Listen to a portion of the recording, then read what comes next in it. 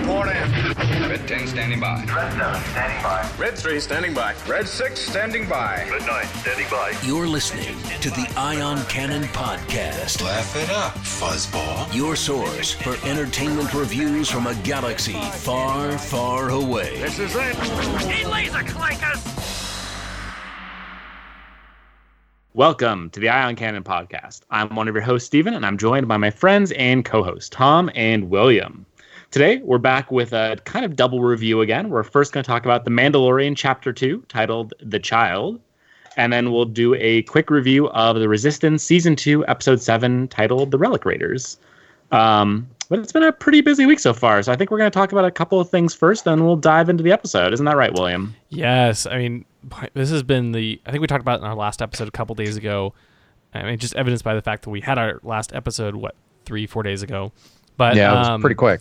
This has been the most fascinating, action-packed week for Star Wars in a while. I mean, we had 2 episodes of The Mandalorian. There's there's books that just came out 2 weeks ago. With Resistance Reborn, Star Wars Force Collector comes out next week, and of course we have Jedi Fallen Order and Resistance. I've been playing Jedi Fallen Order. Steven, have you been? I know you're a big gamer. Have you been playing Fallen Order as well? Oh, just every minute I have free time for. You've been researching very hard for the podcast, I hear. I had so much research. It's just I barely had time to do anything else, really. I really sacrifice for the show. You do. I don't mean to, humble brag, but it's just wow. The dedication to bringing quality content is just insurmountable. What do you think? I feel like I need to get this game. If you're putting in all that quality content, I feel like I'm not a gamer though. It is okay. Look, this game is everything I've ever wanted from a Star Wars game, pretty much. Let's preface this. This will be a no spoiler. We're not reviewing it. We do want to do a full review. There's some very interesting story beats I know that we'll want to talk about. But this is just I like to think of this as, at the end of when we do our Womp Rat ratings, we do that quick summary. This is that quick summary of, hey, based on the 5-10 hours, whatever we've managed to put in thus far. Yeah, and so far we have neither Steven nor I have actually finished the game yet. So who knows? It could completely take a turn. But these are our first impressions of Fallen Order. We hadn't had a podcast today. I know. Well, yeah, I know. Steven probably would have had the game finished by about maybe midnight tonight. It's so good with a little bit of time. But I mean, yes, Steven, are you enjoying the game? It sounds like I am. So. First, so for those of you who know what Dark Souls is, it's a much more precise combat system. So where the Force Unleashed was what I'd think of as like a button masher. You throw your heavy attacks and your light attacks, you just go crazy and go, just do whatever. This game does not work that way. It is much more precise. It's parrying, dodging, getting strikes in when you get the chance. It's a much more tactical game, which is a lot of fun. You can try to rush it, but I found that it can be a little difficult if you just try to rush through the combat. Oh, for sure. Yeah. I went to one of the when the game starts, there are 2 planets. One of them has your objective, and the other is you can just go there. And I went there, and I'm now realizing that planet was meant to be played later in the game. So you jumped there a little too quick? I jumped there too quick, and I was fighting some stuff that was not going well. And the game has a system where you kind of unlock these meditation points as you go through. And when you die, you go back to the next meditation point. And whenever you die, all the enemies respawn as well. And I got far enough out, I'm like, I don't know if I can get back. Like, it was a fight to get out here, and I barely did it after 5 or 6 tries. I had a couple of those. But it is a difficult game for sure. Yeah. So far, I wish they'd had a couple fast travel between meditation points, but that's really my only gripe with it. The game combines. I love a good game, a game with a good story, and this is the first Star Wars single player, only single player game, I should say. I think the last one was The Force Unleashed 2. Yeah, I think somebody said it was 10 plus years or something before a game like this. We had Battlefront 2 had a great story. I think technically the campaign was good. It wasn't outstanding. The Old Republic, again, love BioWare storytelling, but it's more of an MMO than a classic KOTOR.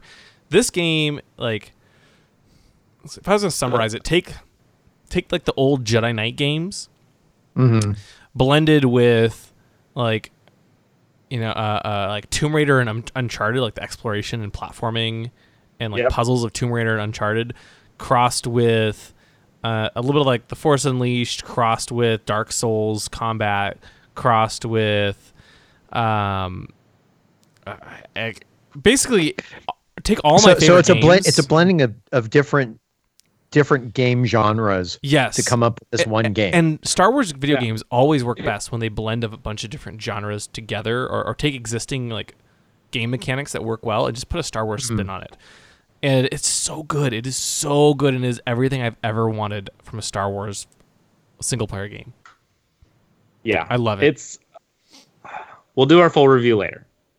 But my initial impression is, as long as you're not turned off by a game with Dark Souls-like combat, where it's much tougher to play, this is not Lego Star Wars, basically.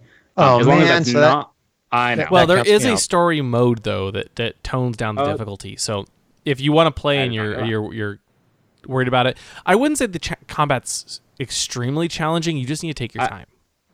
Admittedly, I have been playing on I think it's the Jedi Master difficulty. I think so. It's one up from normal. So that may be skewing my perception a little bit.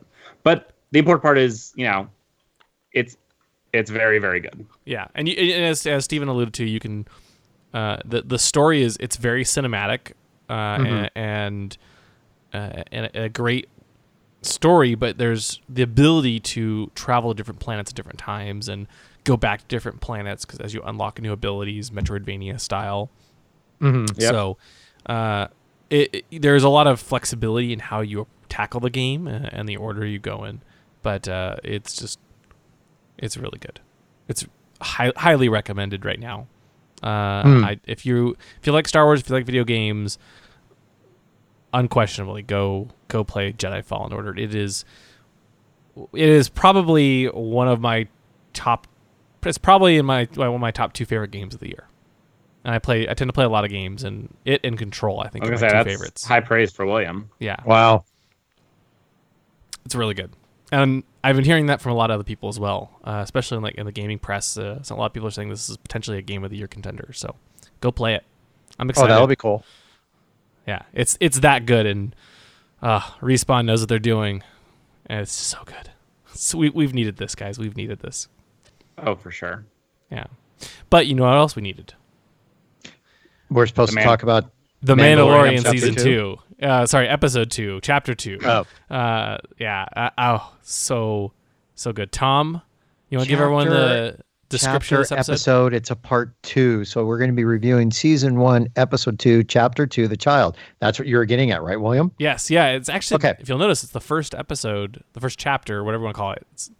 They call it an episode, but they also title it chapters. Anyway. Yeah, they're chapters. It's the first one to have a subtitle, though. The Child.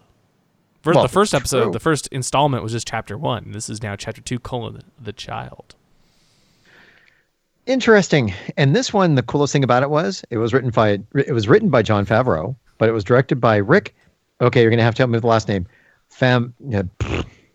Famuyiwa, I would assume. Yeah. Okay. So Rick Famuyiwa, is the director of the episode. And in this one, with target in hand, the Mandalorian now must now contend with scavengers. Which is it kind of I don't know if undersells or downplays the episode a little bit. It does. But here's my question for you, for both of you. Yeah. What planet do you think this takes place on? Because Arvala I have 7. a feeling, unless there are other places, because, we've never said this before. We are doing full spoiler on this, right? Because the first episode. Of course we are. Of course. Okay, so as we always do. Yeah. Okay. Unless otherwise Just want to make sure. So, no, what got me in this is you're watching the episode and all of a sudden there's Jawas here. I'm like, is this Tatooine or do Jawas travel? That's the biggest thing. You know, it's funny. I've seen a lot of speculation about this online and in the community. Because yes, what are you talking about? The online doesn't speculate. It's a they Oh never God, do. no. It's a desert planet Right. with moisture evaporators and kind of similar architecture to Tatooine and Jawas and sand crawlers, but it is not Tatooine. As revealed, are we sure? It is, yeah. The episode, there was no episode guide, but the StarWars.com databank calls it Arvala 7. Okay. And interesting. So yeah, it is a So- Tatooine-like planet, not dissimilar to Jakku or Pasana or whatever. There's lots So of this desert is a planets. different colony of Jawas on that planet. Yeah, and it does bring the question. Okay. Beg the question, like, do Jawas only live on Tatooine, or do they travel around the galaxy, or they're just different? Like we see all other species all over the galaxy. Why would we have different Jawas? And they just Well, love that's the their other thing. sandcrawlers. Because wasn't there was 2 books in which they did have the Jawa that traveled. What was the one that had all the major stories that had that one story about the Jawa that wanted to get off the From planet? a certain point of view, I believe. Okay, that was one. And then there was one in which a Jawa, I think, was a code slicer. I forget. It was one of the. What was that book?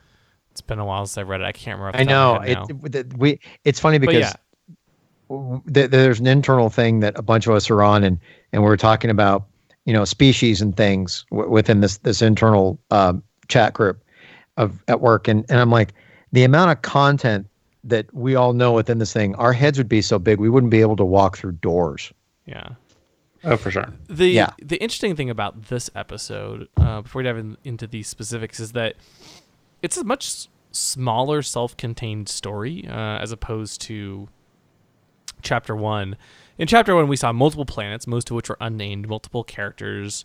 This one, they really don't introduce, aside from the Jawas, they don't introduce any new major characters. Chapter 1 is an intro too. It is. Well, true. And again, this is not a criticism. It's just it's different style of episode. It's also a shorter episode at 33 minutes, as opposed to the 38 from the previous episode. But it was just, I thought it was still absolutely fantastic. Even being a smaller episode with a smaller scope, fewer number of planets, it was just so well done. Absolutely. I mean, the episode picks up pretty much exactly where episode 1 left off. Like, the Mandalorian has retrieved the child, as he's obviously called based on the title of the episode, and is just a 50-year-old child. Wow. Hey, so look, PCs it's all change slowly. relative.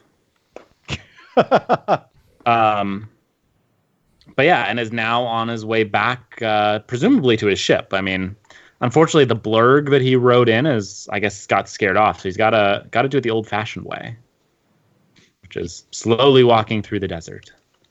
Which really gives that Western feel to it, as he's just walking with the child hovering next to him in his little capsule. Now, are we considering that his capsule, his egg, his bassinet? I kind of thought it was like a hover stroller, Okay. Yeah, that's kind of how I took it too. All right. which that is works kind of for me cool. then. Like I'm guessing it's controlled by the Mandalorian and not by. Oh, it And I is. think- And not later by on- the Go ahead, Stephen. I was saying, so at the very end of the episode, he gets in his ship and they fly off. You see him use one gauntlet to presumably like type in a command to the hover stroller, Right. and then with the other one, he actually points at the chair to like give it a location to move to. Mhm. Oh, I missed that detail. That's Oh, incredible. it's a really cool thing. It's like it's the input in one arm is the like move to command, and then point and designate a location. Like I feel like he actually does it throughout the episode a couple different times. That was just the one I remember most distinctly. But it's just So it's basically like a detail- Sphero force band. It's all just subtle. It was all done yes, subtly. exactly. Yeah. The Mandalorian has a Kinect built into his helmet, It's this- and the Sphero force band where you can tell you put the thing on your wrist and tell BB-8 to roll over to the corner. Nobody puts BB-8 in the corner. Sorry. But yeah, nice. It's interesting though because we actually got to see. I missed that part at the end. There's one scene early in the middle where the Mandalorian moves the the hover stroller out of the way of the Mudhorn, and then I guess when there's the whole Sandcrawler scene, it must be on like auto follow or whatnot. But it's really cool. Yeah. It's cool tech, and man, the Yoda-like baby. There's really no good name for this character, the asset, the baby, the child. The way the child is just animated and shot, and it's just everything is incredible. Like, what I find the cutest, finish, William. Finish. The cutest thing you've ever seen. I can't tell you how many people I've heard talking, even people who are not watching the show are talking about the quote unquote Yoda baby. Mm-hmm. Yep. What I love is when you see him in his little hover stroller and his arms are like out to the side, like he's holding on to the side of it. Uh-huh. Just like, I'm cruising along. This is cool.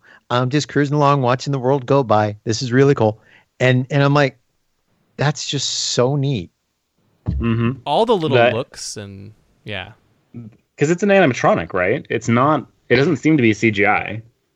However it's done, I just love how everything is done so slowly. It's not deliberate movements. It's and in some cases you can see, I think, like a little bit of, I wouldn't say like a smoothness to it, but there's a little bit of like movement to it as something is moving. But the subtlety in this Baby Yoda is just amazing. And I wonder, maybe we can, I don't know. Like, I think it's a testament to the CG and or the animatronic department, because I can't really tell what it is, but it looks incredible. Like it's adorable. It looks incredible. Actually, all the ships and all the CG are just like, they're better than some mini movies. They put a lot of time into this stuff for being a first episode on a streaming network. Mm-hmm. Yeah, this well, other than the High School Musical stuff, but for an actual sci-fi show, the amount of time and effort they've put into it, it's a lot, and it really shows. And there were even like absolutely gorgeous shots where I stared at the episode and was like, wow, I need this as my desktop background. It is just beautiful. Like when the Mandalorian is walking through the desert and the sun's behind him, and the cinematography of I mean, this was during the first episode too, but it's just oh man, it might be better than the movies. Yeah, it's so good. Yeah, somehow I at least feel like there are more amazingly cinematic moments packed into like this half-hour episode of The Mandalorian than like, not that episode 8 or 7 didn't have, amazing moments too, but like The Mandalorian they just pop up so quickly. Yeah, the other thing I really like, and whenever the Mandalorian is getting his butt kicked, I think there was a really good shot in here where you see the Beskar armor kind of off, but you see it's layered, and you see inside the detailing on the underneath of the Beskar armor. That's kind of like, since the plating was forward, the second half of it was still on his chest, but all the detail that was inside that was just amazing to see the care they're taking with this show to have that kind of detail. It's just great. Oh, yeah. Yeah. They've done such an amazing job with it. Yeah.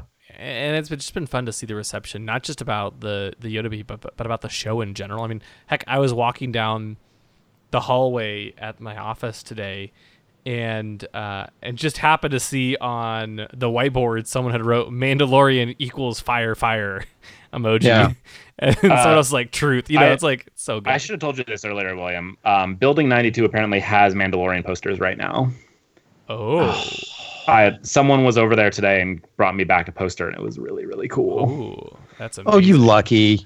Sorry. That's awesome. Okay. That is maybe awesome. if William heads over there tomorrow, I might be able to get you some.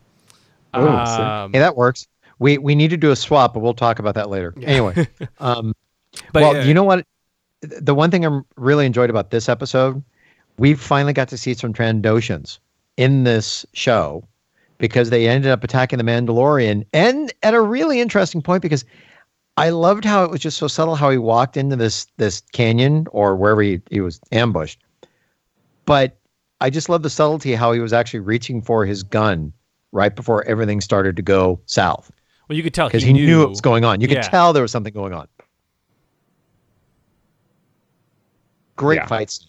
Totally great fight scene. I loved seeing him with the what is his weapon even called?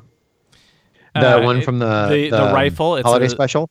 Yeah. Yeah, it is a Ambin Phase.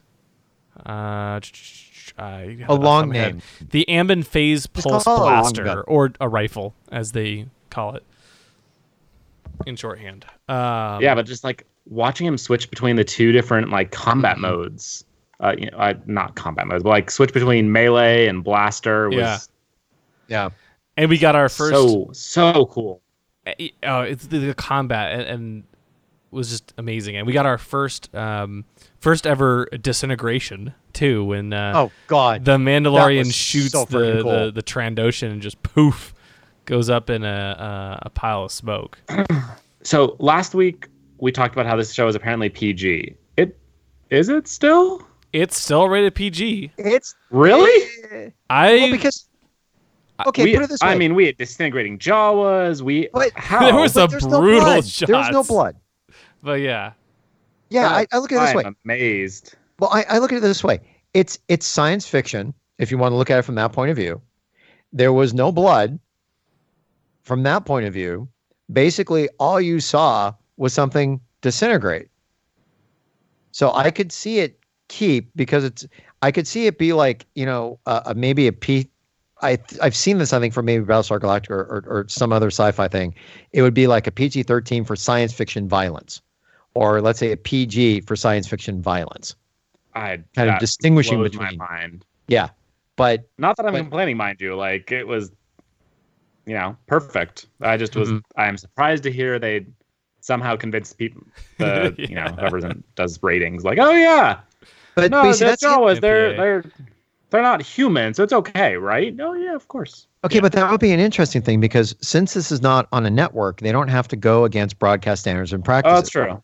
But they do have it does have the official the PG rating if you go look at Disney Plus. Anyway, there was a lot more violence in this episode, and it was almost humorous in some ways too, like not in a over the top dark humorous way. It was more of a dark humor from like the Mandalorian just zapping the Trandoshan and having him disintegrate, and then later, the Mando just taking pot shots at Jawas or like throwing them off the side of a sandcrawler. It was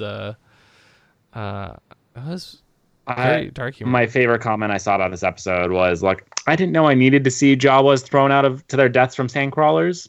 But I did. Why not? I mean, look, we almost got a replay from Indiana Jones where the Mandalorian was on the side of the sandcrawler, and here comes that rock. Such a great reference. It was so cool. So why not have a Jawa fall? I mean, you've seen that in Indiana Jones where they just fall off things and go, ah! Well, not a Jawa in itself in Indiana Jones, but you've seen other people and other bad guys do this. Why not a Jawa? Again, I loved it. It was not something I ever knew we thought we would see, but it's just such a great combat scene with the Mandalorian trying to work his way up the side of the sandcrawler, getting pelted by all sorts of junk, almost getting taken out by a rock, and then just pulling the Jawas out of the windows. And then of course, like the best part, probably the funniest scene of all, he gets to the top and he's like relieved, only to discover a giant group of Jawas who stun him and immediately make him fall back down. Ground. That was funny. And that's the one thing I'm really liking about the show. That there is a good mix of fighting, but there is just that little bit of comedy in there, just thrown in every once in a while. Yeah. Well, also, like if you look at the character of the Mandalorian, he's not perfect, right? In a lot of the trailers, it was kind of positioned as he's this, amazing bounty hunter that is perfect, or at least I guess maybe not trailers, but that was a lot of the perception before the show came out, that he was just going to be this, this guy who kicks butt and unstoppable, right? And we see a little bit of that. He's quite capable. However, things will often go very wrong for him unintentionally. And, he ends up like basically taking care of this kid in like the vein of True Grit or other classic Westerns. Right. Mm-hmm. And gets he has this great dynamic with this baby, and he wants to be this tough bounty hunter, but you can tell, he's not always perfect, and deep down he really cares about this baby. And, okay, really, does he, or does he care about the bounty? I mean, that's a very good question right there. I think he does. I think we'll see more of it. Okay. But I think he does care. Right now he's trying to pretend he doesn't. Right. For sure. That I totally agree with. But again, like he's not perfect, and that's really fun to see. And I think we get the first glimpse of him like trying to pretend like he doesn't care when he's repairing his armor later on, and the Yoda baby like. And sorry, as a quick side note, I love scenes like that. Just watching, the armor come apart, seeing like, I have no idea what it looks like underneath, what the different pieces are supposed to mean, but like, it is so cool to see the like, I don't know, the inner workings, I guess, of his armor. Mm-hmm. The like seeing that plate like almost look like it's been bent backwards from, Well, we can get into that because that was a point in which he was fighting. What is the name of the beast? He was fighting because I think that's the one that caused. Let's not jump ahead yet. Okay, we'll get to the beast. Well, we were almost getting there. So William, you were talking about go ahead, the baby kind of coming to him, right? Right. Yeah, because again, we think he's just when you think like right now. I think this is the part of the story I believe where the gruff hero. Is still trying to act all gruff and tough, and so he's not quite ready to show his affection for the baby, but deep down it's there, and he's starting to kind of melt. So you're saying if he were to search his feelings, he'd know it to be true? Exactly. Oh God! Exactly. Really? You're welcome. But I think that moment is perfectly exemplified. But when he's sitting there repairing his armor, right, and the child kind of hops out of the hover. We don't even know if it's a boy or a girl. Anyway, the child hops out of the hover stroller and kind of like tries to reach out to the Mandalorian, and it's not really quite clear. Like, does he want to be picked up? Is it trying to use the Force? Right. I kind of had a feeling it was trying to use the Force. That was my impression as well. You mean particularly that it was trying to heal him? Trying to heal him That's right. Because at the time he's stitching up his wound. Yeah. And it very much felt to me like he was he wanted to help heal the wound in some way. I think he you're could right. sense the Mandalorians in pain. I think you're right. But the Mandalorian doesn't. He thinks maybe just wants like be lifted up, like a lot of kids like, oh, lift me, and so he puts the baby back in the hover stroller, and then the Yoda baby hops out again, and he puts it back in and hops out again, and it was kind of a hilarious moment. And it was even funnier when the final time it's like the last straw, and he just closes the lid on the stroller. And again, this is him trying to be, you could see like at first he almost picked up the child, and instead he's like, no, I'm gonna be gruff and close the stroller. But I guarantee you, in the next episode or two, he will melt and start to for sure to love the child. It is. I don't think it's going to be that quick though. I hope it's not going to be that. Yeah, I think he already. We'll see. Yeah. I mean, I think everybody else around here is melting for Baby Yoda. I still stand by. I don't want to know a backstory. I'm going to stand by that. But anyway, that's neither here nor there right now. So yeah, can we talk about the saddest part of this entire episode? Wait a minute, there was a sad part? Oh, Tom. It was just I died inside. It was just awful. I think I know the scene you're talking about. We already talked about the Jawa being disintegrated. No, that was kind of that was vindication, revengeance, justice. Okay. The scene where they've healed it up. He comes back to his ship finally, and the Jawas are there, and they've just taking it to pieces. It made me so sad. Oh yeah, that's Just- right. They did. Pieces are literally everywhere. You can see through the ship where they've removed the hull. It's just, it kills me. I literally like I could feel. No, I agree. Which is funny because like we have this attachment to his ship. I don't even know why. I guess it's a cool ship, but seeing the ship in pieces, I was already like, oh man, his whole ship, like it's not going to be the same. Is it over? For a second, I actually thought maybe it was over and they'd spend the entire series on Arvala 7. It'd be a funny twist. Yeah, it was very sad to see. That hurt me. But the fact that the Mandalorian then starts going and blasting Jawas was just to get revenge is just so perfect.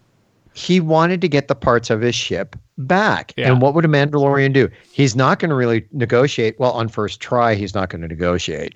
He's going to go in, blaze of glory, and give me my stuff back. I would. They're Jawas. Absolutely. Well, unfortunately, Jawas get the better of him because Well, yeah. after that amazing Sandcrawler scene, he basically gets knocked out and has to crawl back to crawl back to the Quill and get some help. But yeah, I mean, he goes back to the ship again a few minutes later, and it is heartbreaking again to see the ship in like shambles. It's like there's nothing. All of his weapons are gone. All the instruments have been stripped. That's pretty much nothing left. Yeah. He tries to start the engine. Of course, like half the engine is missing, so it doesn't start. Like, It's funny that he rough. it's funny he even attempted to try and fix what he had. That's what I found pretty fascinating, that he at least tried. Well, he wants it to work. Yeah. But it's not even space worthy. He can't even get the sucker into space. It's true. There's no side panels. Yeah. Yeah. I think it's our first time really seeing like what Jawas do when they strip a vehicle. Like we've seen them sell parts before, but how do they get them? They literally take a perfectly functioning ship and scrap it. They're monsters. Yeah. And you know what? That vehicle that they ride in must be so big for the amount of stuff they have inside, because that was a lot of stuff they stripped off of his ship. Yeah. Oh yeah. That thing's got to be huge. And it also, because of the amount of Jawas in there, it almost seemed like it was like a little city, almost like a little city on wheels as it was going through the desert. Yeah, they're a traveling fortress. Yeah. I am very glad though. Steven? I was gonna say, so he goes to Quill. Quill tells him, well, we're gonna have to go back and trade. And that leads to another very funny sequence, I thought, where the Mandalorian and Quill kind of show up and are like, okay, let's do the whole trade thing. Mm-hmm. Try to do the whole trade thing. No weapons, because makes them uncomfortable. Yeah. I just find it fascinating that the one thing they wanted was an egg. That was just for payment for all his stuff back. Well, they wanted just had to go Beskar get it first. Well, true. They were willing to Or the explore baby. other options. Right. But did they really think he was going to give up his armor? Then again, they're Jawas. They Of course they do. If you're They dealing with want parts and stuff, you're want going to have everything. to try and give it a shot. Yeah. No, the egg must be a delicacy of some sort. Apparently. I think we see that it is a delicacy. They're obsessed. It's something. And also, to throw this out there, this was the first time we actually got to see Jawas eat, right? Yeah, this first time we got to see a lot about confirmed Jawas. in The Mandalorian. Jawas do in fact eat. They apparently have a mouth of some kind. Yeah, And it's pretty gross. Oh yeah. but the whole scene, I loved all the little scenes with the Jawas. I felt like we got to learn so much more about them and the dynamic with the Mandalorian, because as you mentioned, the Mandalorian basically has to crawl back to Quill and ask for his help, and he basically says the only option is to get the parts back from the Jawas, which, by the way, is worth noting. This is the first line of dialogue in the episode, 11 minutes, a third of the way through the episode. And that didn't bother me at all. No, you didn't even notice. It was like, but it was very silent for the first third. Well, it was funny. There was a Batman animated series the same way, in which Batman spent like the first half of the episode tracking down Killer Croc. Worked very well, and same thing with this one. You didn't notice there was no dialogue. Yeah, no, you don't. But when they do get the dialogue, it's all like gold. Quill takes the Mandalorian to the Jawa Sandcrawler, and they travel all night with this beautiful night travel scene. And just some of the lines during the scene, like, you know, I'm a Mandalorian, weapons are part of my religion, or my great line. So good. Or my personal favorite, the Jawa says, "You speak terrible Jawa. You sound like a Wookiee." And the Mandalorian responds, "You understand this?" And shoots his flamethrower at them. Look, Mandalorians are obviously not known for diplomacy. So good. Oh, man. Or a sense of humor. Oh, that was. I don't know. I thought that was or pretty Jawa funny. humor. Jawa humor. Well. Yeah. Fair. So good. What I also loved about that is when the Mandalorian was on the sled. It's like, yeah, here I am. I'm being pulled. I'm sitting on a sled. Well, I think he was trying to hide behind Quill until they got close enough, I think. Right? Or was that my interpretation? There was I mean, they knew he was there. Yeah. No, Maybe it was to keep them from shooting immediately, but yeah, I don't know. I'm not sure now. I have to watch it again. I know. Such a horrible shame. Yeah. God, you have to watch it one more time. Oh, well. This is a show worth watching many, many, many times. I mean, even the little details, like, there's so many things that you might miss on your first viewing. Like, for example, in the scene with the Trandoshans attacking the Mandalorian, I forgot to mention this earlier. You could actually, like, when the Mandalorian turns his head and he's listening, hearing something, he turns his head away from the camera, and on the back of his head, if you look closely on the back of his helmet, you can see the Trandoshans jumping across the canyon or the gorge, whatever it is, reflected on his helmet. Oh, that's cool. And like tiny That's detail. very cool. Like the attention to detail is just outstanding. Yeah. And even the way like it keeps cutting back to the whole episode kept cutting back to the child to get, you know, its reaction through various scenes and the expressions. It's wonderful. There's so many great moments on Twitter too. I've been really trying hard not to like or retweet them just to avoid spoilers. But now that the Disney Plus Twitter account has tweeted photos of a Baby Yoda creature, I think the gloves are probably off at this point. I got annoyed at someone in my office today. Someone was like, is it worth watching it? You know, he's not a big Star Wars fan. I'm like, yes, it is. And so I was like, oh yeah, Baby Yoda's amazing. I'm like, why would you say that? Right, don't spoil him. Oh, so good. Okay, so they get the assignment to go find the egg, and so the Mandalorian and the child and the Jawas travel to. Speaking of, his parenting needs a little bit of work. I don't know if for bringing that up. Bring your child to work day. Maybe not always the best idea. You. Well, you know what? It worked well in. Oh God, what's the puppet show that had the stormtrooper that brought his daughter to work day? Robot Chicken. It worked well in Robot Chicken. There you go. No, but honestly, I wondered about that too. I'm like, why is he taking the child with him to this dangerous fight? The only thing I can think of is he must not trust Quill or the Jawas. I'm not surprised. Or anybody, because remember, he got attacked by Trandoshans. So, right. I mean... And notice when the Trandoshans, after he defeated the Trandoshans, he found a tracking fob. Another tracking fob, just like the one IG-11 had. So, who knows how many other groups of bounty hunters are after the Mandalorian? I mean, that's where I think it's part of the reason I think he is still thinking of, the child as a bounty. Yep. And he's protecting it from, other bounty hunters. Yeah, you'd rather have the bounty with you and in danger than... Right. After all, he doesn't... If the bounty dies, he doesn't get paid anyway, so... I guess he does get paid, technically, but... You know what I mean.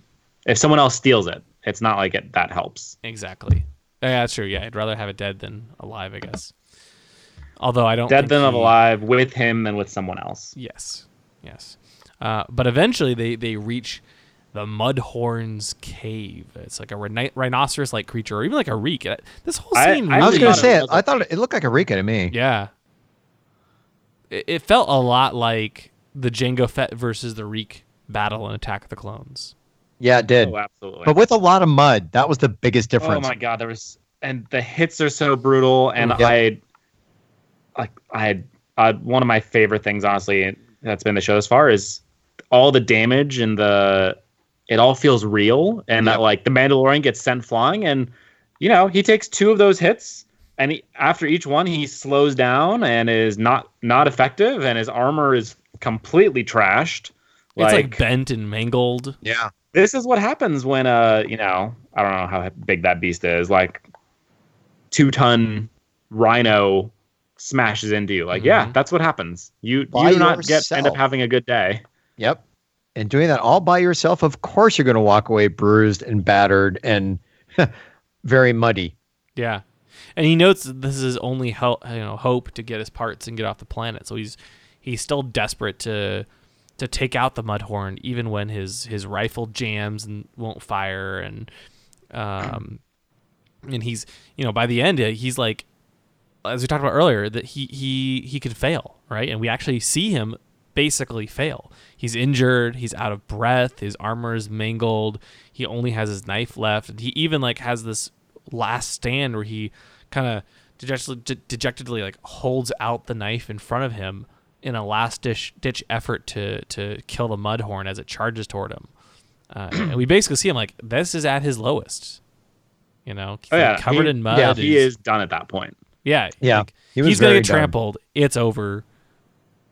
Goodbye, season 1. Like, that was going to be it. Yeah. Until the big moment of the episode. Which I don't think surprised anyone necessarily. But not really. You knew at some point it was going to be coming.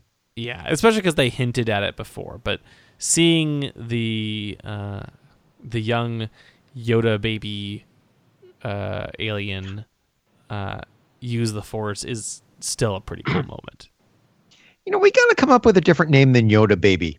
It's call it the child. That's the name of the episode. I think Yoda baby just rhymes or just sounds great. It rolls off the tongue. But yes, it is the child. The child. Because Yoda baby's like, he's 50 years old. Well, I know his species can be over 900 years old. I know Maz Kanata is over 1,000. So this maybe 50 years old. Yeah, he's also, still a baby. But sorry, Tom. Well, since we're talking that's about okay. Speaking of which, it actually could be Yoda's baby. Like, I mean, well, who knows? Okay. I doubt it. I kind of hope it isn't. I really hope it isn't. I hope it's like some other alien of the same species, but it could be. Like, I'm gonna go a step further. I hope we don't find out. Thank you. You don't want it to be Yoda and Yaddle's child? Yaddle's child? God. No, please don't. No, I don't. Yaddle's still alive. That's the wrong image I want to see. I don't want to find out at all. Yeah, I don't want to find out. Honestly, I kind of hope we don't even get the name for him. Thank you. Like, he might get a name, or it might get she get. I don't know what it is. We might get a name for the child, but we won't get a species name. I kind of hope we don't. I totally agree with you. I would be happy if I'll say it. The child gets a name, but I don't want to know anything else from that. I would be totally happy with that. Yeah. But what did you guys think that all of a sudden this child showed Force sensitivity or use of a Force that way? What did you guys see that as unexpected as I did, because I didn't expect it to be. Okay. Oh, so you were? Yes, Yeah. it took a toll on him. It took a toll on him to use it, but I didn't expect it to be that so far along to do that to the beast. I didn't find it unexpected. I did like the Really? detail of the child like basically falling asleep for what looked like probably a couple of days. I agree the with rest of the that. episode, basically. Kind of like a recharge. Yeah, I like the idea that, you know, when your lifespan is 900 years or however old. Yeah, I guess it was 900 years for Yoda. Yeah. But like, it's probably not a huge surprise that maybe everything just takes a little bit longer. Maybe maybe it's going to hibernate at some point when it goes to sleep for like every day or, you know, whatever it might be. I don't know. I thought it was cool. But to be that strong in the Force and let's say that aware to use it, I think was the thing that got me like, okay, this is cool, but quote unquote, this quick?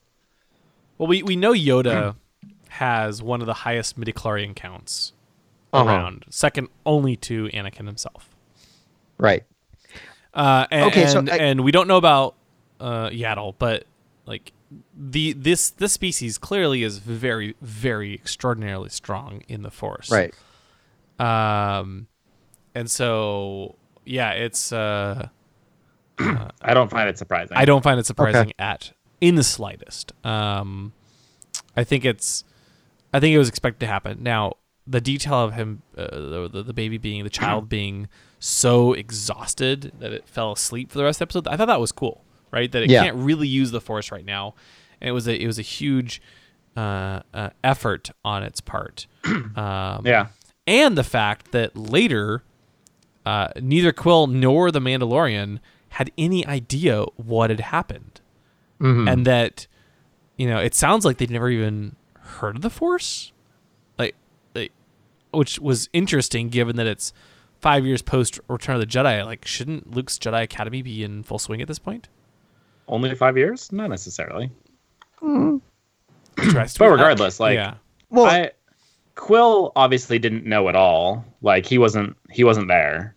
And I suspect the Mandalorian maybe does know, but is more of a, like, I don't know, doesn't want to reveal because, you know, who knows what that impact that would have. true. But, It could make the child more valuable if it's revealed that it's already that strong in the Force to use it. So he may not want to do it. I'd find it very surprising if the Mandalorian didn't know about Jedi, because if it is still canon, the Jedi Mandalorian Wars, then through the history of the Mandalorian and stories being passed down, they'll know about Jedi. They'll know about the Force. I mean, it is canon, right? Because isn't there the mural in the Clone Wars? Oh, Am I remembering that correctly? I have to. I'm trying to think back. William, I believe, yeah, I think that's correct. back me up here. Please back somebody up. Actually, sorry, I'm going to skip us back a little bit too. I just remember, again, one of my other favorite parts of the entire episode, while they're riding to the lair of the Quill, you know, after the Mandalorian, not the lair of the Quill, lair of the Mudhorn, after they've kind of made their deal, the scene of the Mandalorian sitting in the room with all of the Jawas and watching him bump his head constantly.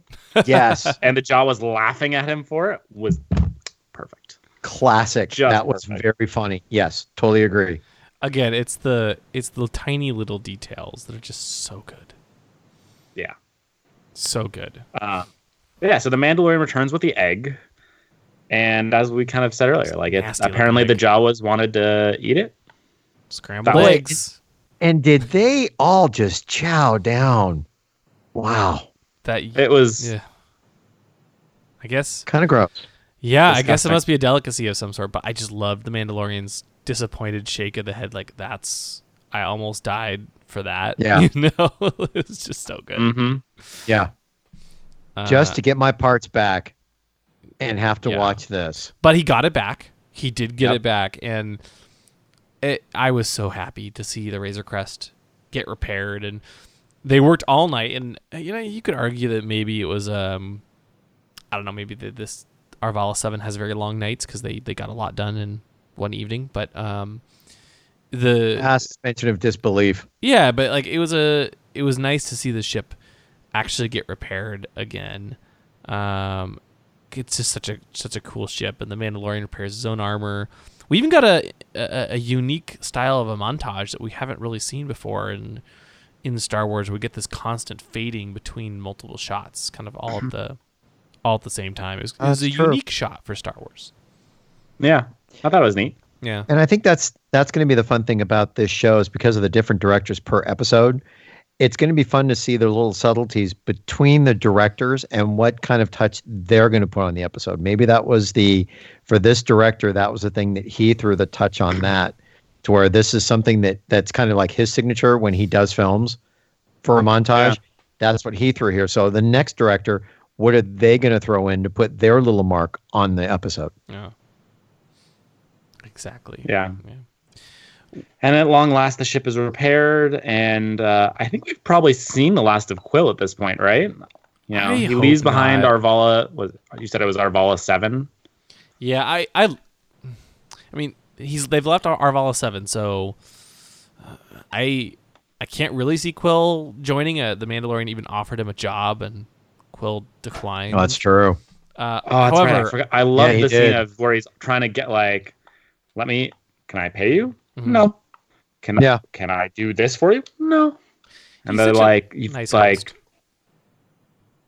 And I actually also appreciated the Mandalorian accepting that very quickly too. Yeah. Mm-hmm. They're like, okay, well, then all I have to offer you is like, thank you. Yeah. Like, I thought it was a good display of his character. Yeah, and Quill is such a nice guy. Like he just wants to free his valley and bring peace to it again, and he's willing to do whatever he can to help his guest. I have to wonder, like, Quill doesn't seem to, like, he knows that the Mandalorian is just going to turn in this baby. I wonder, like, do you think he knows that the Mandalorian probably will not do it? Like, I can't see the Mandalorian turning in the child. I suspect Quill can't either. Because otherwise, why would this guy who's otherwise so nice be like, yes, I'm going to help you. We freed the valley. And, oh, yeah, go ahead and feel free to kidnap this baby and turn it in either alive or dead for money. Like, I don't actually know that I'm not confident of that, William. I don't take him as someone who's, I don't know, interested in or caring really that much about the world around him. Like, he very much cares about his planet and his neck of the woods, but I don't know that he cares about it much else. Yeah, I kind of agree with Steven. I think his biggest thing is just the planet. It's not that he doesn't care, it's that he's at the point where he no longer cares, I guess. His caring is in the past, and so I'm not, whether the Mandalorian turns in the child or not, like, I don't know if it matters to him. Obviously, he prefers to keep the child alive. Like, the Mandalorian's actions make that clear, but beyond that, I don't know. Yeah, I guess it's hard. Yeah, you could be right. I'd like to think that he cares, but there's no way to. You don't really know. I guess, you know what? We will find out when it gets toward the end of the episode. I mean, end of this chapter. I hope we see him again. Oh, so do I. He is such a cool character. I love the Nick Nolte who voiced him just does such a great job. And I would love to see him again. But we have so many other good characters to come in this show. And that's a very interesting question to ask. Is that Nick Nolte under all that makeup? Or is that an actor and Nick Nolte is doing the voiceover? Because if that is an actor underneath that makeup, I swear it's got a Nick Nolte feel to it. It really does. Because I can see Nick Nolte in that character. Funny thing is, I actually don't know Nick Nolte that well, so I don't see that. I just think the way he plays the character is. Look up the movie. The better one is 48 Hours with Eddie Murphy. Yeah. I will do that. Yeah. But I mean, with that, we are now a quarter of the way done with The Mandalorian season 1, which is hard to believe. Wow. this episode in particular, we talked about the top of the show, is much shorter.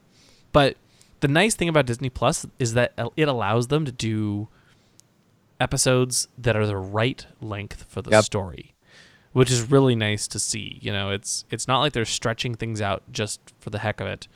You know, because like a lot of times with streaming services, you find that what would typically be a 42-minute episode on TV ends up being 50 or, you know, almost 60 minutes long, sometimes even more. It becomes like almost like half a movie. Comparatively, they're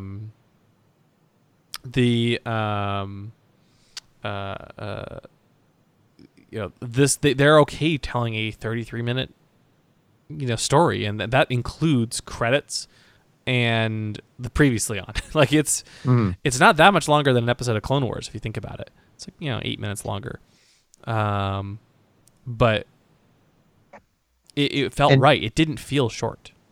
And I think what's helping the show so far is because they can tell the story the way they want to, the pacing does not feel rushed. Yeah. And it also doesn't feel like it's too slow. They've got a really good pacing so far for the show. Oh, yeah. They've done such an amazing job with it so far. Yeah. So are we up for ratings at this one? Anything else we need to cover? I think that's pretty much it. Yeah, I feel ready. Okay. William, you go first. This episode was a incredible follow-up to Chapter 1. A story about Jawas stealing a bunch of parts off a ship, running off with them, and then having to get them back is not something I thought we would see necessarily, but it worked so incredibly well. I love seeing Quill again. We got some awesome fight scenes, like the disintegrating Jawas and Trandoshans is great, and we got to see Trandoshans in a variety of styles too, which is also nice to see after having only just seen Bossk. And of course the child just is incredibly cute and steals the show. Even people who are not watching are just in love with this character. It's kind of like the new Porgs in some ways. I also like the music. I'm very happy that they're doing weekly releases of the soundtracks, and I'm really enjoying it. A lot of the themes were from in Chapter 2 were very similar to the Chapter 1 version, but we got some new music as well, and it's kind of a nice change. Very unique soundtrack. So overall, love the episode. I'm going to give it, I think I'll give it 9.5 Womp Rats out of 10. Just really good. Really, really good. Actually, no, I'm going to do, 9.5. Sorry, I'm changing my, can't keep straight. And my 9.5 Womp Rats are going to be tied to the back of a Mudhorn with the grappling cable, just like the Mandalorian tried to do. I don't know why do Mandalorians try to use that grappling hook on creatures and other and other things. Because it looks cool. It looks cool, but it always fails. They always get dragged along the ground. Always. I agree. Yeah, but they have to. One of these days, it's gonna work. So let me shoot this thing and then get dragged along the ground. Yeah, one of these days, it's not. They're not gonna get dragged. Well, that's what they're hoping for. One could hope. But my 9.5 Womp Rats will be dragged along the ground. And that's that.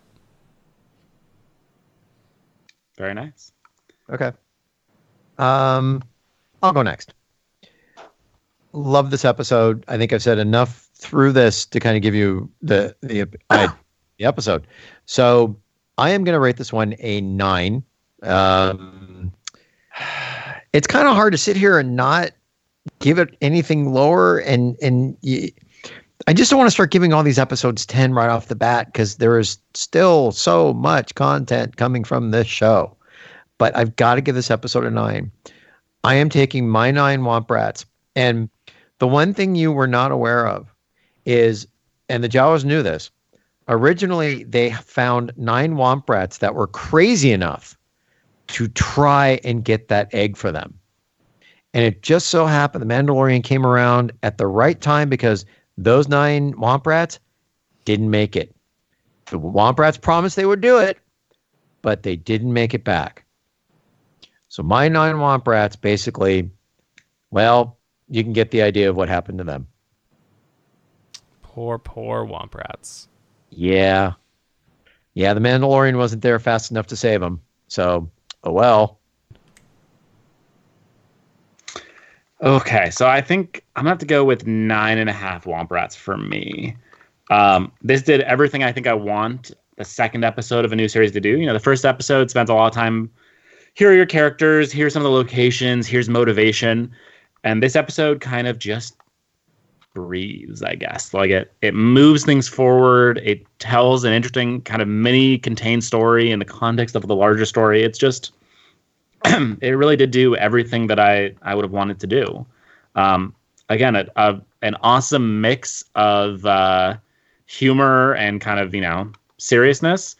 And honestly, the only thing I think I was disappointed by is the episode ended too soon. He gets off into space and then the episode ends and I'm just like, but I wanted more. Why was there not more? So yeah, I think that's what I'm going to go with.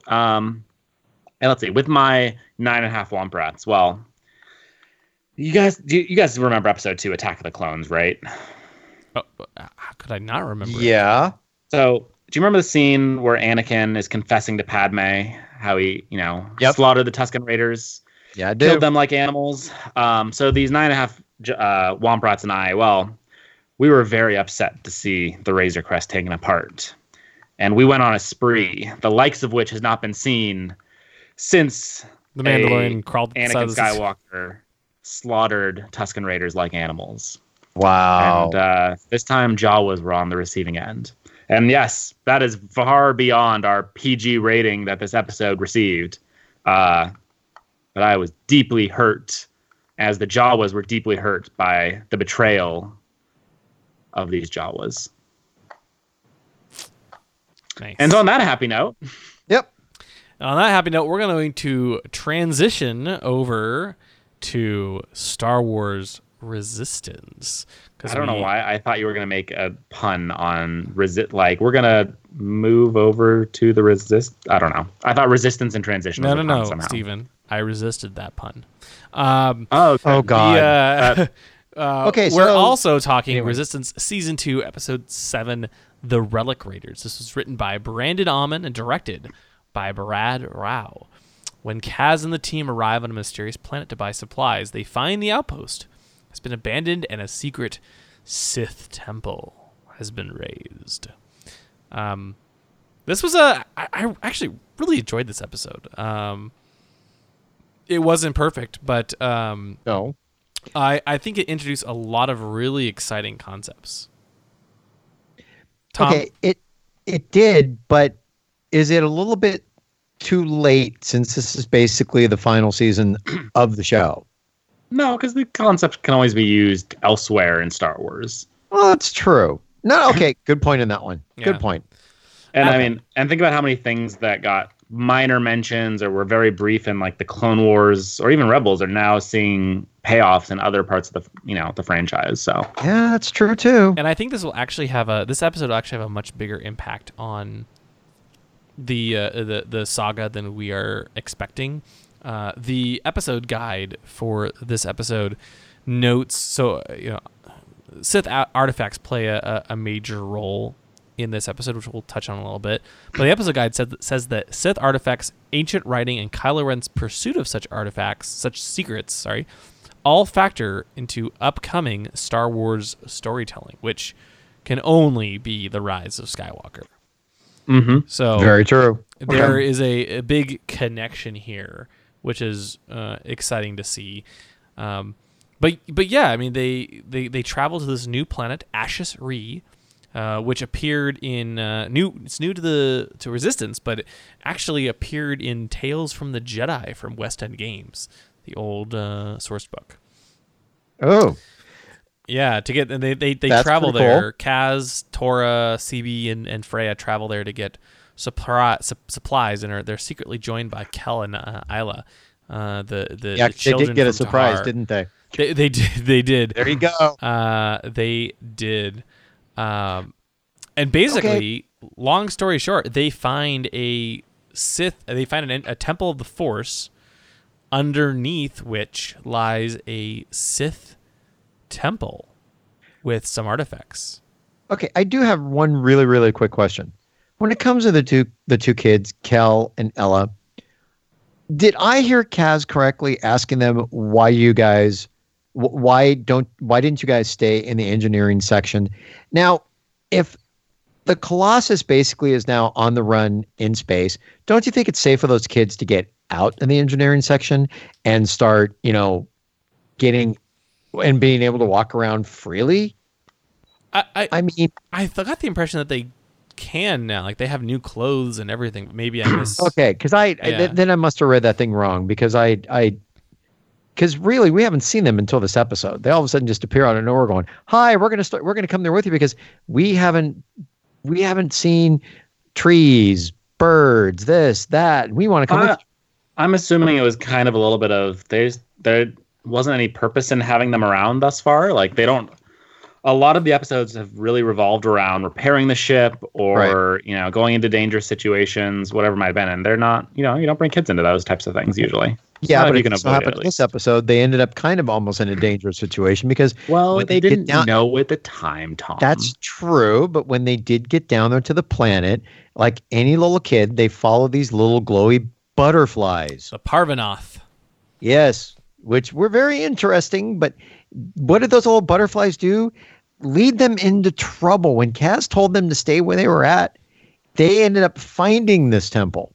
And Kaz, naturally being Kaz, had to go follow him. That's what Kaz does. It is. Although sorry? He was pleasantly competent this episode, I thought. Kaz review, pleasantly competent. No, I agree with you. I feel like a lot of the mistakes that he made in this episode were not necessarily his fault. Like, true. He accidentally tripped a few traps because he didn't listen to Mika, but like, who would listen to a crazy lady like that?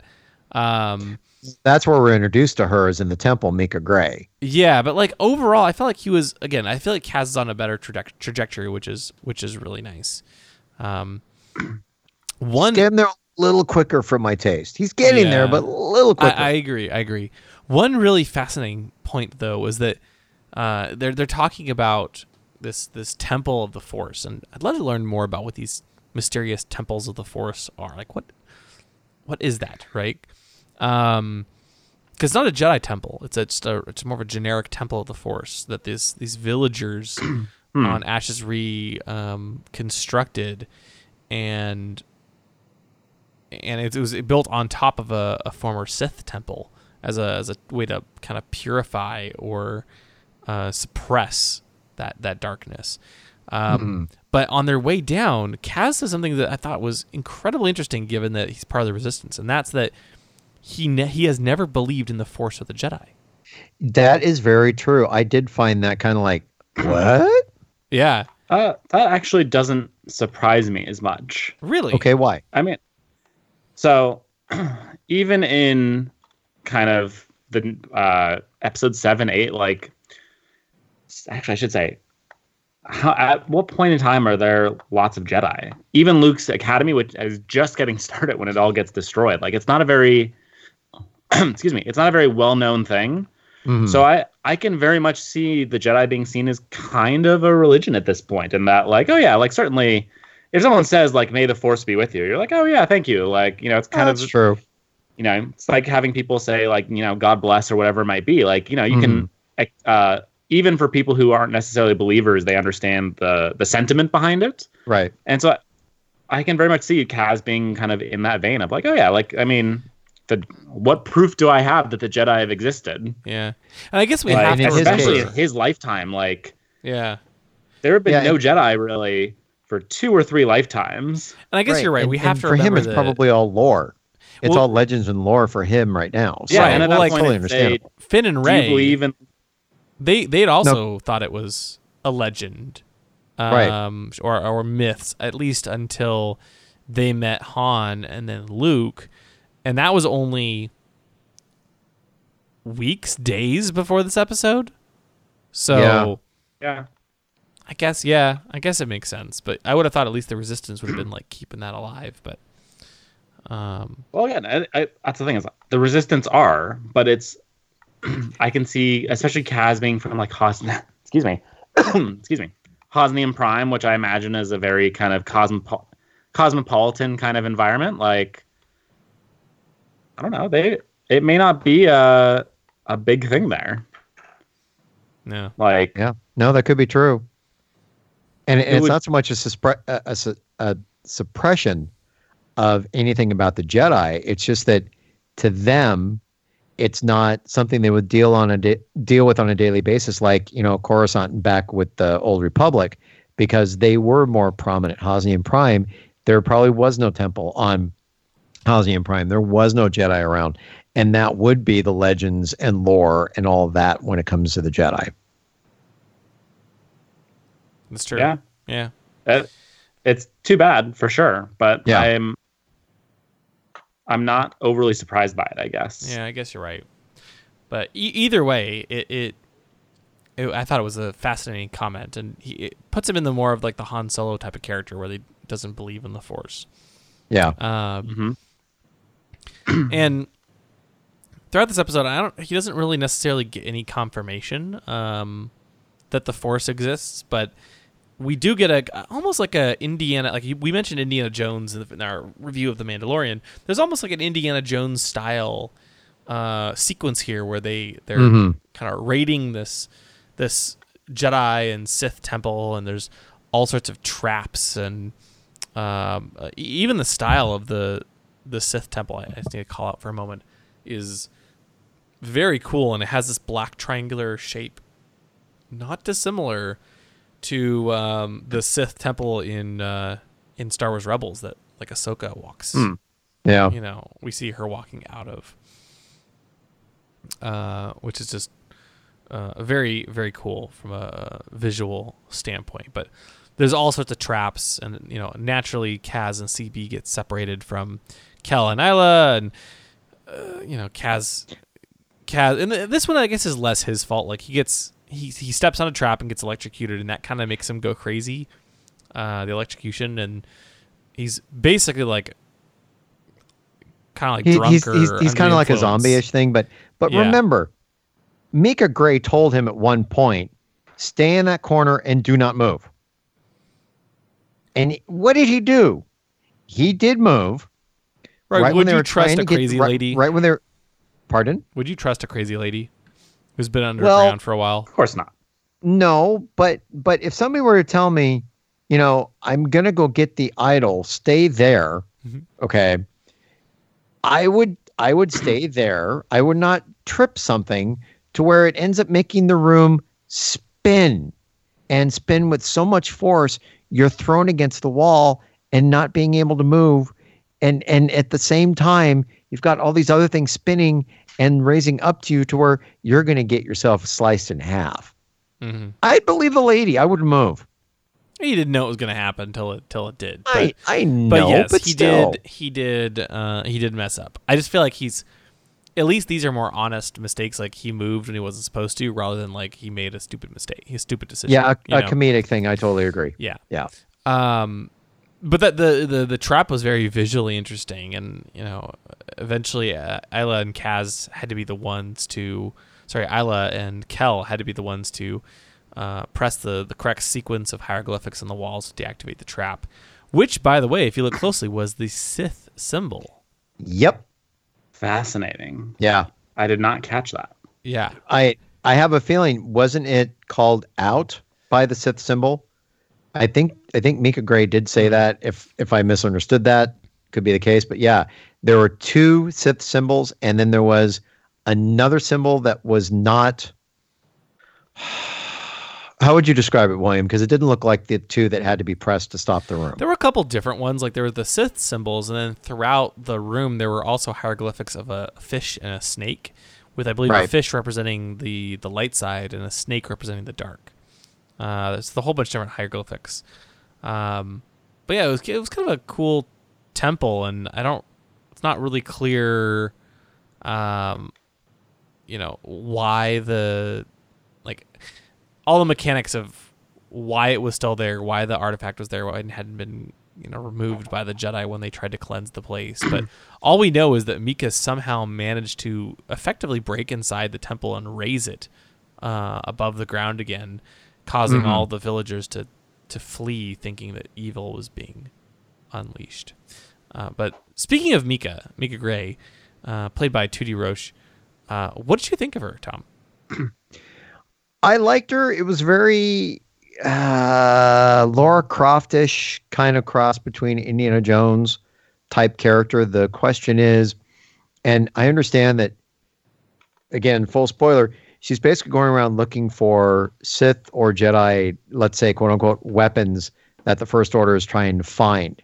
And she's trying to make sure that the First Order gets to them first. And this was one of them that she found within this temple, which come to play, it plays a part later. The interesting thing is, if she were to do that, where is she putting them? What connection does she have to them? And she did explain to the kids, because didn't one of the kids ask her if she's a Force user or was she connected to the Force? She gave a good explanation. I don't think she's a Force user. I don't think she's like Chirrut Îmwe, the Guardians of the Will. But it'll be interesting to see more of her backstory going forward. I don't think she means anybody harm, but I think she's the kind of person to where harm's going to follow her wherever she goes. Case in point, First Order stormtroopers followed her to the planet. Yeah. To me, she almost felt like an Asajj Ventress type of character. In fact, like her voice kind of reminded me of Asajj, and later, as I was watching the episode, like, she kind of reminds me of Asajj Ventress. And then when I read the episode guide this morning, it actually said that Ventress was indeed an inspiration for her.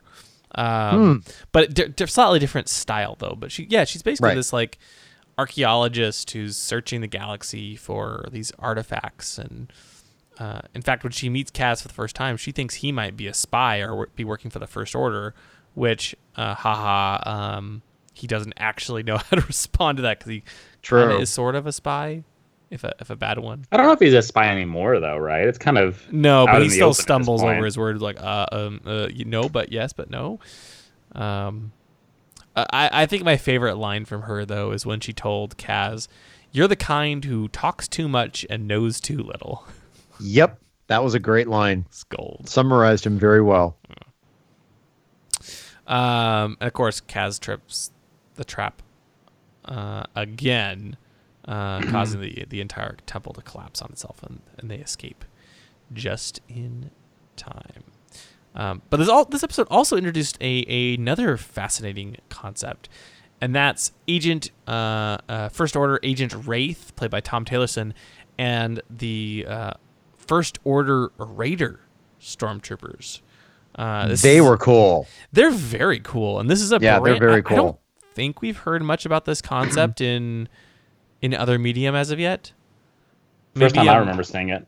Yeah, but it's these stormtroopers who go around and basically are in charge of hunting down relics for the First Order, and they're the ones who've been chasing Mika for a while, and I just thought it's a fascinating concept, which, as we talked about earlier, most likely will play into the Rise of Skywalker, and they've got some cool armor.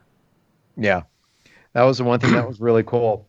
But it appears cool armor doesn't stand a chance to the relic once it's used to actually save them from the First Order. She didn't want to do it, but she actually had to open the thing up and tell them to get back inside the temple before she threw it, so it could actually save them and kind of shock the stormtroopers. Ark of the Covenant style, almost. Yeah, very Ark of the Covenant style, especially when it sat there and radiated from the center like that explosion part. Yeah, that was very cool. Yeah, I wonder though, like, what's the point of the relic? Is it just a weapon, or is it something else?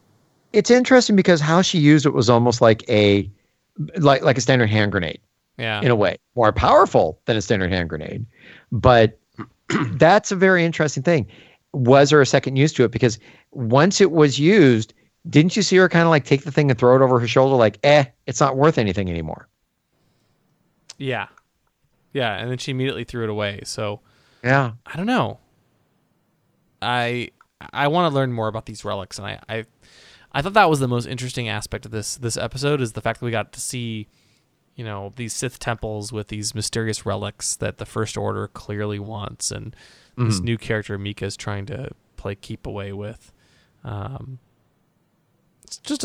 a really cool concept. And in the end, she actually decides to join Kaz on the Colossus. So I suspect we'll be seeing a bit more about her.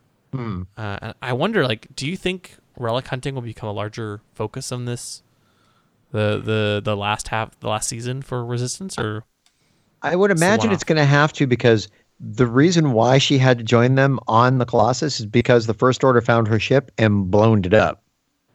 So I don't know if they'll search for more relics, though. I expect that more to be maybe a tie-in to Rise of Skywalker, and then if I had to guess, maybe something we'll see immediately post. It's something we actually got in the old expanded universe of kind of Luke doing a bunch of Jedi relic hunting in the expanded universe. That was kind of the first phase of things, and I wonder if we'll see, excuse me, a similar set of stories maybe about Rey post Rise of Skywalker. And then all the kind of temples and relics are kind of a good setup for that. Yeah. I don't know. It seems like at this point, this storyline can go anywhere. Yeah. Well, I worry though it's almost still too open at this point. Like, this one was interesting because, you know, they went down for supplies, and it was really like we hardly talked about Torra and Freya, who were in this episode, and they got captured by Agent Wraith and had to be freed, and that was about it. Like, they were not really a major player in this episode. But like the whole point is they went down here for supplies from this city. But yeah, I mean, I think the supplies is just, it's the excuse to start every episode. Basically, it's the MacGuffin. It was the MacGuffin. To get them off. Yeah, to get them off the Colossus again. Like, I kind of feel like the season is buying time until we get to Tam and kind of the whatever that standoff ends up looking like. Yeah, I wish we were seeing more of Tam. Like, you know, more of her training, or more of something. It's been a while. It's been 5 episodes now. Yeah, it does feel like that this was a very good filler episode. Kind of, no, I wouldn't say move the story forward, but it threw in an extra story to what's already going on with the inclusion of God, I forgot her name. Yeah. Thank you. With the inclusion of her. So it'll be interesting how it goes forward. It really will. Yeah, I agree. Yeah. So are we up for a rating? Let's do it. Tom, what would you give this episode? I'm going to give this one a solid 7. I liked it for what it was. And I guess I'm just going to leave it at that. So you see, I'm going to take my 7 Womp Rats. And the one thing that you did not know is it really wasn't Kaz who tripped the one that made the room spin the way it did. He did trip the one that actually started the room spinning, but it was the Womp Rats that came in that tripped it the second time to make the rest of the floor start spinning, to really put the fear of death in everybody. Because you realize the thing was raising, it was them who hit that one to make it start rising. Nice. Yeah. Not bad. Yeah. Nice. So, William, you want to go next? Yeah, I think I will also give this episode 7 Womp Rats out of 10. You know, these Womp Rats, I mean, overall the episode was fun. I love the concepts it introduced. I'd love to see, I really want to see more of, like, I wish we had a better picture of what's going on with the Colossus, where things are at, like, or if they had like a way we could easily see they were checking off items, where right now these could still be interchanged you could swap around the order of all these episodes and no one would really notice. And so I wish we got more of a sense of progression, more of a sense of what's going on with Tam. But I also love the concepts that were introduced in this episode. So it was really fun. Kaz seems to be getting better. So I'm gonna give this 7 Womp Rats out of 10. And my 7 Womp Rats, they these 7 Womp Rats were found inside the Sith Temple. And so they have similar properties to a relic. And so if you throw the Womp Rats, they go all Ark of the Covenant on wherever they land. Very nice. So I think I'm going to go slightly lower. I'll go with a 6.5 out of 10 Womp Rats. Again, solid episode. I'm really waiting for Resistance to get back to more of the stuff that I care about. Namely the conflict with the First Order and how that's going to be resolved, I guess. But still, like, a solid episode for, what is kind of a filler episode. And I'm curious to see how this gets used in later, not necessarily the Resistance, but in the rest of Star Wars, where it ties into Rise of Skywalker and so on. And my 6.5 Womp Rats are actually going to be, they're going to be relic hunters. They're looking for other interesting treasures from the Jedi or the Sith, and we'll have to see what they find. Very cool. Very cool. Well, with that, we'd like to thank you for listening, as always, and we will be back next week. We actually have a full week break this time because we have a week to wait for The Mandalorian. Oh, it's such a hard wait. And it is. It is. I don't mind the break from, oh man, we got another episode. Go, yes. Go. I like it because we can speculate and we can savor it. But yes, it's hard to wait, but it's part of the fun, right? The waiting is part of the reward at the end. But next week we'll be reviewing The Mandalorian Season 1, Episode 3, Chapter 3, which has no subtitle as of yet. But we do have a synopsis, and in this episode, the battered Mandalorian returns to his client for reward. Ooh. So it sounds like we might be seeing the client again sooner than expected. I wonder if he will turn in the child or not. I guess we'll just have to wait and find out. Yes. We'll also be talking a Resistance rendezvous point as well. So stay tuned for that. This has been fun. Another great episode. Yep. Thanks for listening, and we'll be back soon with our review of Chapter 3 of The Mandalorian. Thank you for listening to the Ion Cannon Podcast, your source for entertainment reviews from a galaxy far, far away. For over a decade, Ion Cannon has covered every corner of the saga, from the films and animated series like The Clone Wars and Rebels, to books, comics, games, and more. If you like what you hear, please rate us in your favorite podcast client. Your review will help this show grow within the Star Wars community. We can be found at our website, ioncanoncast.com, and you can follow us through Facebook and Twitter. To email us, you can do so at contact@ioncanoncast.com. The Ion Cannon Podcast is not associated with Lucasfilm, the Walt Disney Company, or any and all of their respective trademarks or copyright holders. Any opinion expressed on the show are that of the hosts. This podcast is a production by fans, for fans, and is copyright 2018.